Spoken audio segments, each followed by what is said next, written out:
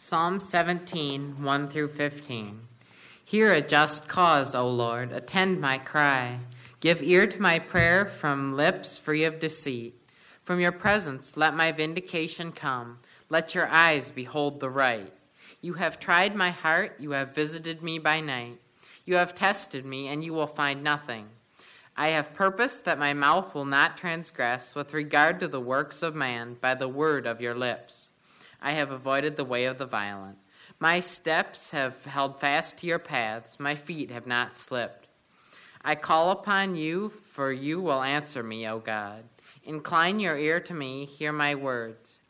Wondrously show your steadfast love, O Savior of those who seek refuge from their adversaries at your right hand. Keep me as the apple of your eye. Hide me in the shadow of your wings. From the wicked who do me violence, my enemies who surround me. They close their hearts to pity. With their mouths they speak arrogantly. They have now surrounded our steps. They set their eyes to cast us to the ground. He is like a lion eager to tear, as a young lion lurking in ambush. Arise, O Lord, confront him, subdue him. Deliver my soul from the wicked by your sword, from men by your hand, O Lord, from men of the world whose portion is in this life. You fill their womb with treasure. They are satisfied with children, and they leave their abundance to their infants. As for me, I shall behold your face in righteousness. When I awake, I shall be satisfied with your likeness. Let's pray. Our Father in heaven, we are relying on you and on your Holy Spirit to teach us from your word. I ask that you would bless us in this time, and I pray this in Jesus' name. Amen. If you have been with us for the past 10 months or so, you know that I have just finished preaching through the book of Exodus, and we have been there for quite a while.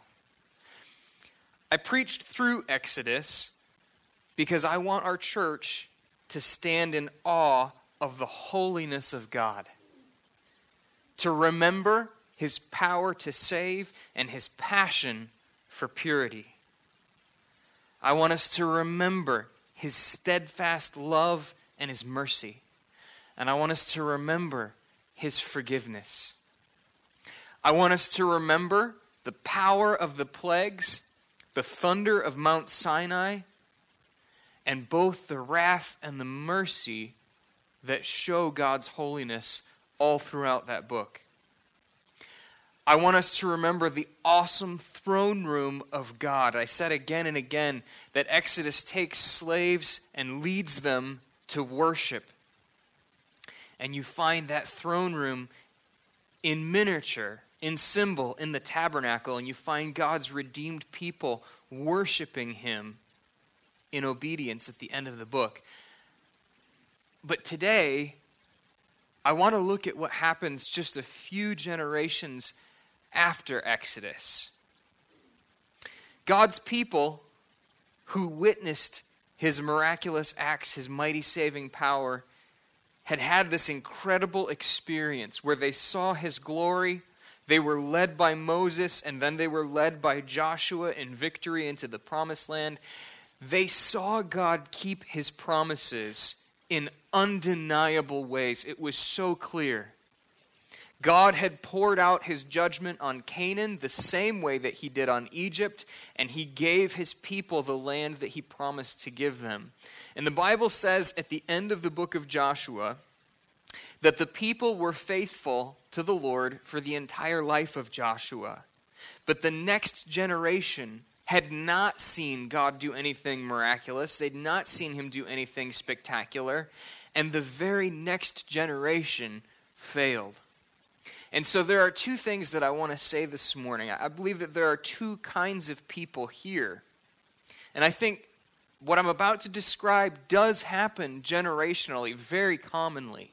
But it also happens just in the span of a person's life. When you encounter God in a powerful way, you experience these peaks and these valleys.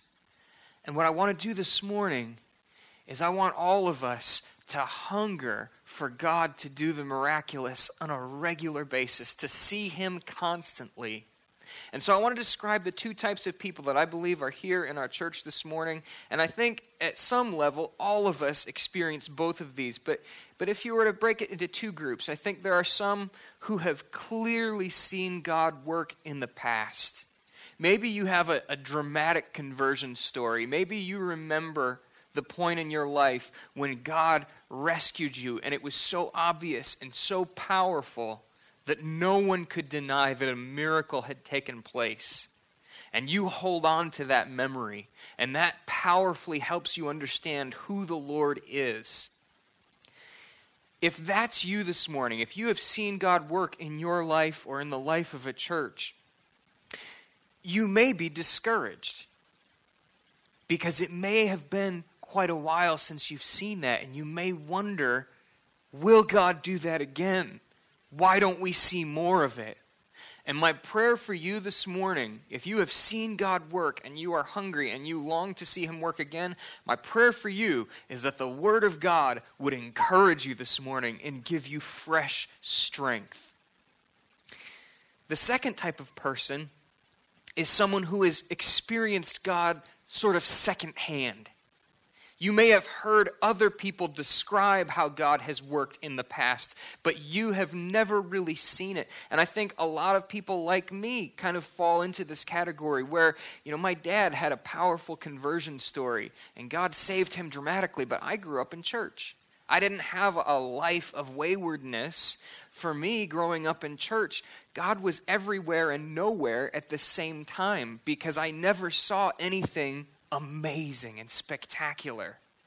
And so for me, in coming to Christ, I had to learn and recognize things about myself that even though I didn't have a dramatic conversion story, I was still a sinner in need of salvation, in need of God to do something just as profound and miraculous in my young life as he had done in my dad's life as an adult. So that even though our stories are very different, mine is no less miraculous than God's. And the danger for me is that I miss the reality of what God is doing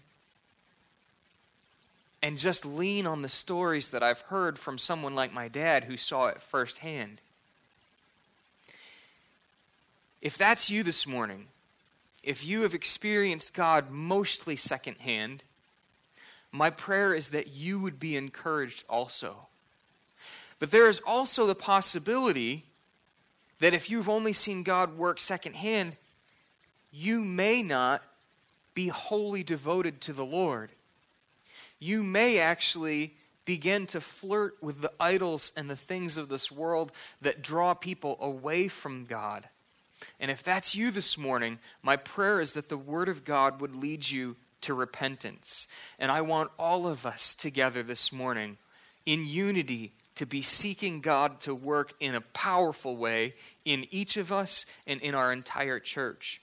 So let me be specific about what I mean by God's work. I mean people being brought to life by the power of God's Spirit through faith in Jesus. I mean sinners saying, I am lost and I need forgiveness. I mean people recognizing that they need to obey the Lord in baptism, that they are saying, I was dead and God has made me alive in Jesus Christ. And I mean people finding radical joy in God rather than the worthless things that most people spend their life chasing after. My prayer is that we would experience that joy in such obvious ways that no one would be able to understand why we are so profoundly happy and blessed apart from Jesus Christ. That Jesus would be the only explanation for our joy and for our happiness. My prayer is that we would experience God in a tangible way, consistently, and that in those times when we don't seem to experience him, that our hearts would long for him. That we would be like David, that we would pant as a deer for water, that we would hunger for God, and that we would expect to see him act. And my prayer is that we would see people saved, and that we would enjoy the presence and power of God every day. That is not what is happening in Israel in the book of Judges, where we're going to be this morning. And if you have your Bible this morning, or if you need one, I encourage you to grab one from one of the chairs around you. We're going to be in the beginning of the book of Judges, and this is very early in the Bible. If you just thumb your way just a few hundred pages, find the book of Judges, and we're going to look at chapter 6 this morning. Some of us long to see God act. Some of us are distressed because of pain and fear, and you may be calling out to the Lord, and that is what was happening in Israel. Look with me at verse 1 of chapter 6, and then I'm just going to read a few verses a little later in the chapter. Chapter 6, verse 1 says, "The people of Israel did what was evil in the sight of the Lord, and the Lord gave them into the hand of Midian for 7 years." Now go down with me to verse 6 and read verses 6 through 10 with me.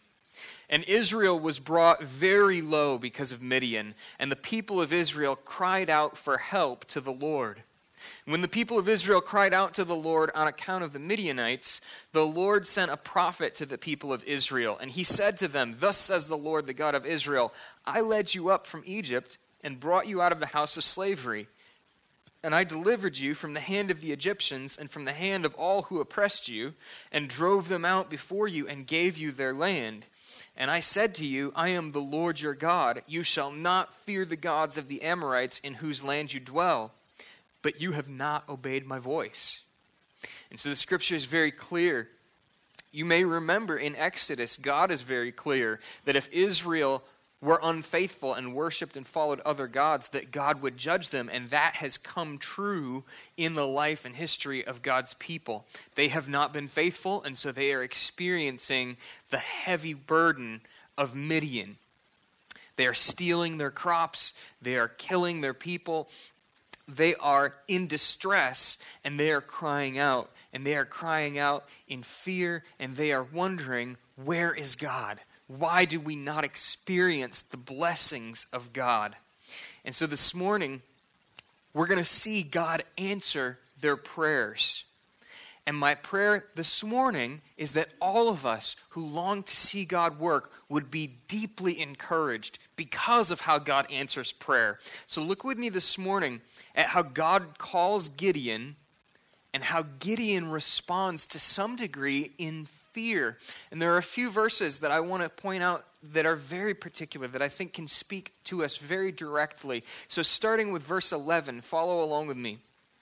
It says, "Now the angel of the Lord came and sat under the terebinth at Orphah, which belonged to Joash the Abiezrite, while his son Gideon was beating out wheat in the winepress to hide it from the Midianites.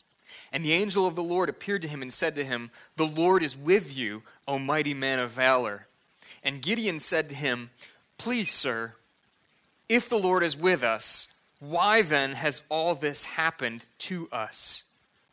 And where are all his wondrous deeds that our fathers recounted to us, saying, Did not the Lord bring us up from Egypt? But now the Lord has forsaken us and given us into the hand of Midian.'" Notice a couple of things about what Gideon says here. Gideon is not wrong in asking these questions, and he's not wrong in assessing the situation in Israel. God has allowed the oppression that they're experiencing to happen because they have been unfaithful as a people. And yet, Gideon is remembering that God will judge his people, but he is forgetting that God is a merciful God, that God offers forgiveness, that God offers hope. And so Gideon is somewhat like Chicken Little. He just believes that the sky is falling and that there is no hope. And what he should be doing is he should be leading people in repentance. He should be reminding people not only that God has said he will judge when they are unfaithful, but also that God has promised that he will rescue when his people call out to him. That God is a merciful God, that Israel had experienced in the past God's incredible mercy.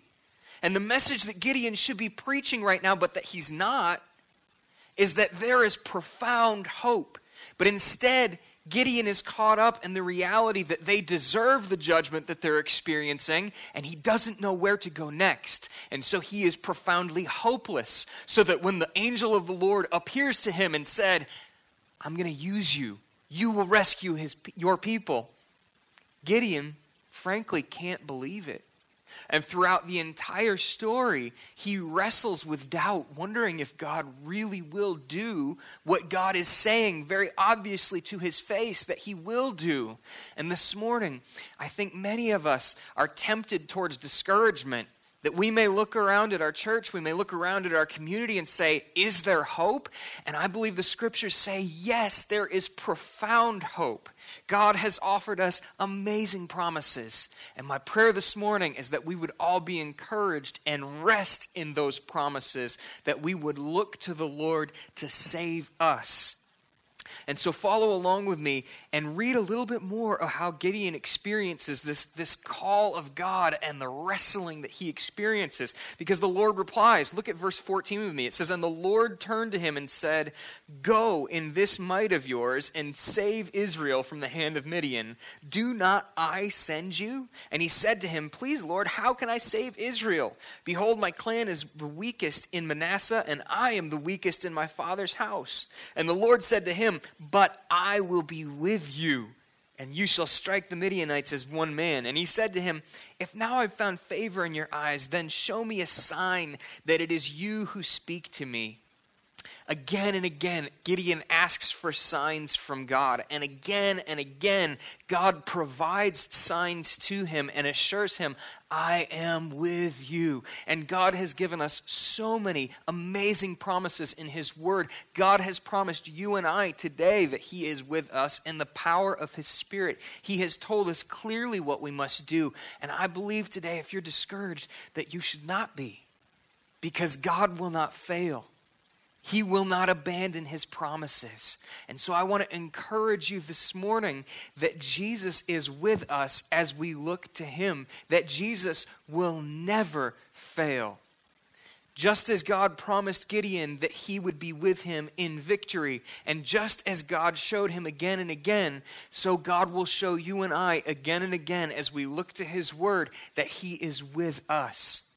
And my prayer is that we would rest, that we would believe, that we would find that kind of peace that comes from believing God's word.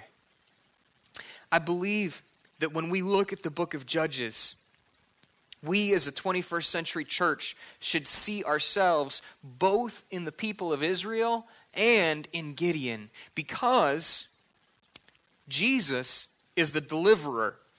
And although God uses different judges all throughout this book, God himself is always the deliverer. And don't be confused, God uses Gideon, but Gideon is not the Savior. God is the Savior.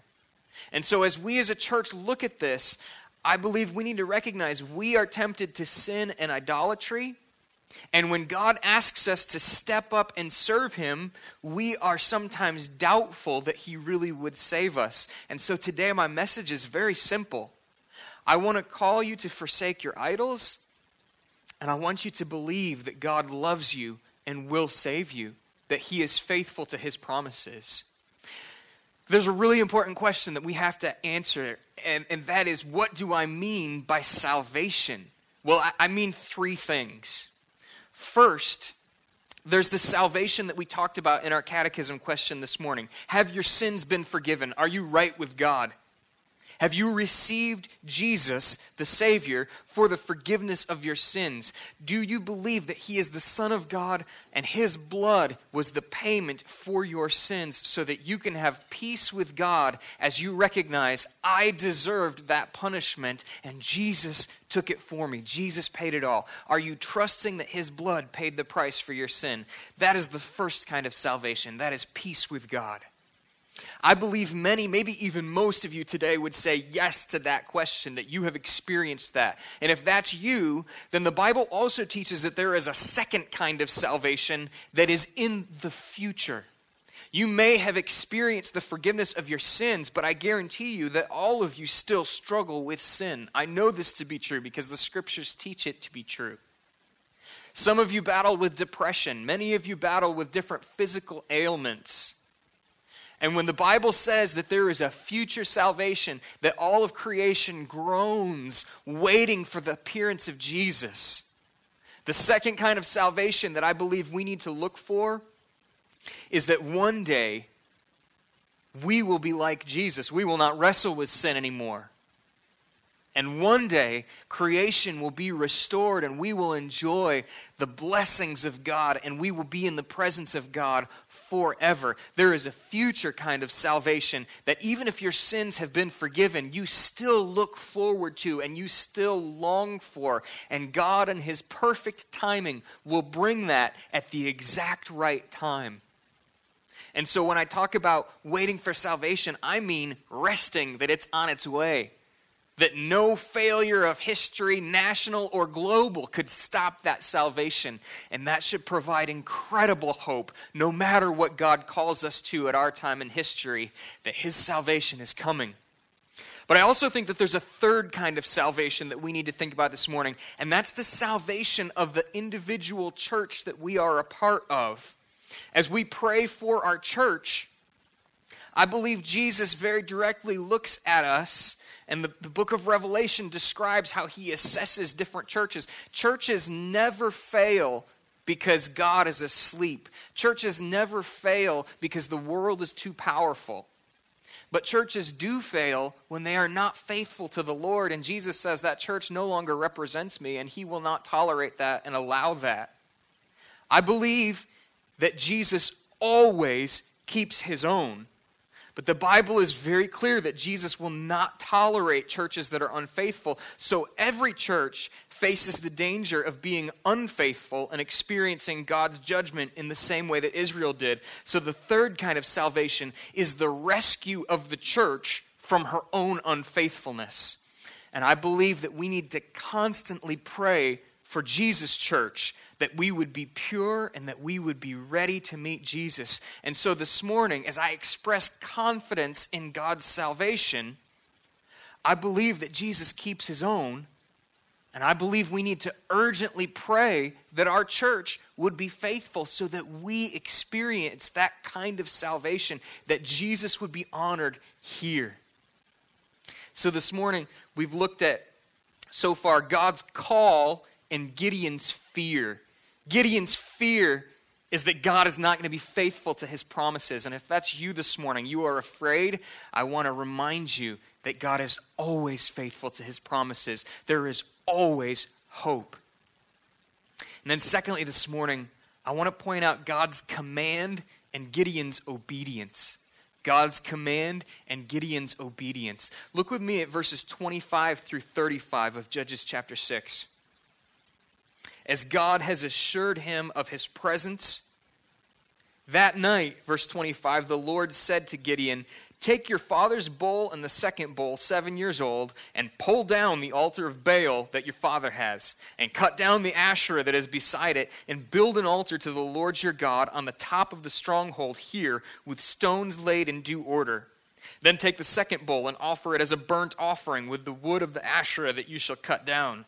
So Gideon took 10 men of his servants and did as the Lord had told him. But because he was too afraid of his family and the men of the town to do it by day, he did it by night. And when the men of the town rose early in the morning, behold, the altar of Baal was broken down, and the Asherah beside it was cut down, and the second bull was offered on the altar that had been built. And they said to one another, "Who has done this thing?" And after they had searched and inquired, they said, "Gideon, the son of Joash, has done this thing." And then the men of the town said to Joash, "Bring out your son that he may die, for he has broken down the altar of Baal and cut down the Asherah beside it." But Joash said to all who stood against him, "Will you contend for Baal, or will you save him? Whoever contends for him shall be put to death by morning. If he is a god, let him contend for himself, because his altar has been broken down." Therefore, on that day, Gideon was called Jerubbaal, that is to say, "Let Baal contend against him, because he broke down his altar." Now all the Midianites and the Amalekites and the people of the east came together, and they crossed the Jordan and encamped in the valley of Jezreel. But the Spirit of the Lord clothed Gideon, and he sounded the trumpet, and the Abiezrites were called out to follow him. And he sent messengers throughout all Manasseh, and they too were called out to follow him. And he sent messengers to Asher, Zebulun, and Naphtali, and they were up to meet him. Now, God calls Gideon to do something very clearly. You still see Gideon's fear, but you begin to see a faltering obedience. That Gideon trusts God enough to begin to obey even though he is still in fear. And I think there's some encouragement for us there as well, that we don't have to experience complete confidence and complete joy to begin to obey, but that we ought to begin to obey and trust that the Lord will honor his promises. And I believe that as we obey, that confidence and that joy will grow. You see that in the life of Gideon, and you see it again and again in the life of the church throughout the New Testament, that as they see God continue to bless his promises, even as they experience persecution and trials, and Jesus said trials will come, even in those times, the church is encouraged when God again and again sustains his people. And I believe that he will sustain us. And so the first thing that we need to do is we need to begin to obey. And for them, that meant that Gideon needed to take down an altar to Baal. And I don't want to describe a whole lot about Baal. I think in some ways it's unimportant. For them, gods like Baal, they promised abundant crops and they promised big families. And they worshipped idols by having parties. So there was a lot of pleasure, there was a lot of enjoyment in idol worship. And honestly, it's not that different than what we do today apart from God. We still worship pleasure. We still worship our careers. We still worship our ability to provide for ourselves. We still worship our families, sometimes at the expense of God and in the place of God. And God says, we need to cut down our idols. God will not bless a person or a church with divided loyalties. And so this morning, as you think about the things that you devote yourself to, I would encourage you to take a moment and ask, am I devoted to the Lord first? Does the God who saved me dictate what I do with my life? Or do I ask God to save me and then push him away and just go do what I want? Jesus loved us so much that he bled and died for us so that we could have peace with God. The question that I believe each of us need to ask ourselves is, do we despise the blood of Jesus and worship something else after we've come and asked God to forgive us for our sins and to wash us in his blood? Do we then turn and follow our own interests? Or are we obedient to Jesus Christ? Do we seek, like Jesus said, seek first the kingdom of God and his righteousness? Is the kingdom of God first in your life? And I believe that we need to recognize the awesome blessings that come from faithfulness to God. God is not a monster asking us to give up good things. God is a loving Savior who calls us to himself because it's only in him that we will find fulfillment. Literally everything that Israel needed and wanted, God would provide if they had been faithful. And the problems that they're experiencing are because they have turned away from God. You actually see the sort of devotion that they should have had for God given to Baal when they are enraged that someone has cut down the altar of their false god. That's the kind of devotion and passion that we ought to have. And you can always tell an idol when someone asks you a simple question that should have a simple answer, and instead you become angry. You reply in a way that clearly shows that your priorities are not right, but some of us are blind to that. And my prayer is that the Spirit of God would work now and help us know where our idols are so that we can experience the power and presence of God in our lives and in our churches. Finally, this morning, I want to point out not only the call of God and Gideon's fear, the command of God and Gideon's obedience, but lastly, how God conquers and Gideon worships. Look with me starting at verse 36 and notice some of the strange things that happen as God himself leads his people back to a place of freedom. Verse 36, Gideon, still in a place of fear, says, "If you will save Israel by my hand, as you have said, behold, I'm laying a fleece of wool on the threshing floor. If there is dew on the fleece alone, and it is dry on all the ground, then I shall know that you will save Israel by my hand, as you have said." And it was so. And he rose early the next morning and squeezed the fleece, and he wrung out enough dew from the fleece to fill a bowl with water. Then Gideon said to God, "Let not your anger burn against me. Let me speak just once more. Please let me just test once more with the fleece. Please let it be dry on the fleece only, and on the ground let there be dew." And God did so that night. And it was dry on the fleece only, and on all the ground there was dew. So again, Gideon is showing fear, and God is showing his faithfulness. And then God describes very clearly how he is going to win the battle, how he is going to set his people free. Then Jerubbaal, that is Gideon, and all the people who were with him rose early and encamped beside the spring of Harod, and the camp of Midian was north of them by the hill of Moreh in the valley. And the Lord said to Gideon, "The people with you are too many for me to give the Midianites into their hand, lest Israel boast over me, saying, 'My own hand has saved me.'" God very clearly is going to save Israel, but he's going to do it in a way that no one could claim Israel is responsible for. And I believe that there's a direct application for us as a church. As we ask the Lord to save us, as we look to the Lord to do a great work, we must honor God and put him first. I don't want to say any success that we might experience is ever due to our ability to plan, to a program that we've put on, to a specific thing that we did. Churches do grow because of programs and things, and sometimes God is not there at all. If God blesses, I want it to be very clear that it was God who did the work, and we need to honor God as the God who saves. God describes to Gideon the most ridiculous battle plan that you could ever imagine. If you read through chapter 7, you realize that they are against thousands and thousands of Midianites. And God says, rather than having a few hundred people go up against these thousands, I want you to get down to just 300 men. I want to make it so clear that you guys should lose in a heartbeat. You almost sympathize with Gideon and think, man, maybe he should be a little worried, because the odds are horrible. But God says, it has to be obvious that I did this, or you will not worship. And so God, to reassure Gideon, puts in the mouth of a non-believing man what God will do.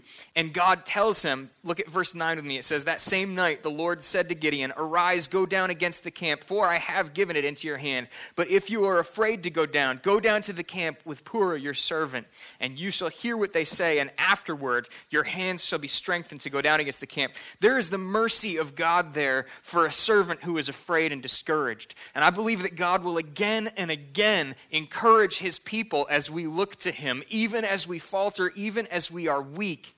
And what God does is he gave a dream to a non-believer, and Gideon goes and hears this dream. And you can read that in verse 13. The man says, "Behold, I dreamed a dream, and behold, a cake of barley bread tumbled into the camp of Midian and came to the tent and struck it so that it fell and turned it upside down so that the tent lay flat.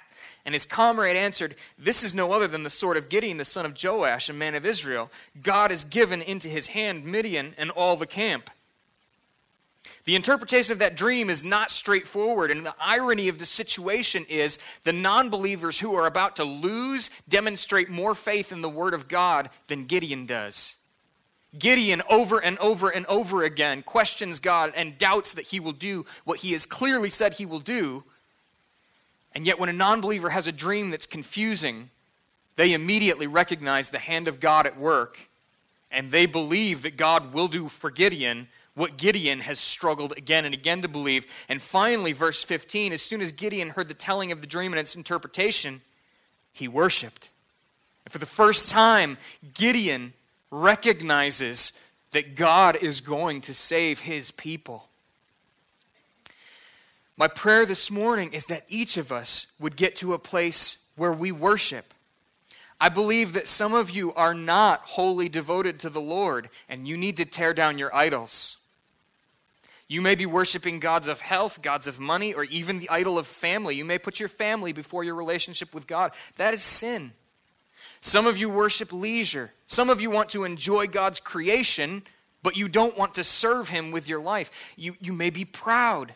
Some of you worship your kids and your grandkids, and God is not first in your life. And if that's you, you need to repent this morning.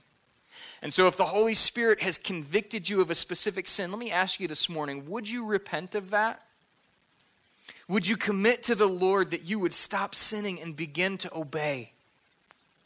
You may need to talk to your spouse about this. You may need to talk to your kids. You may need to talk to me this week.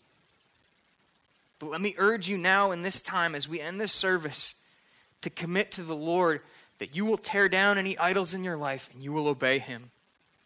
Some of you this morning are devoted to the Lord, but you are discouraged. If that's you, be encouraged.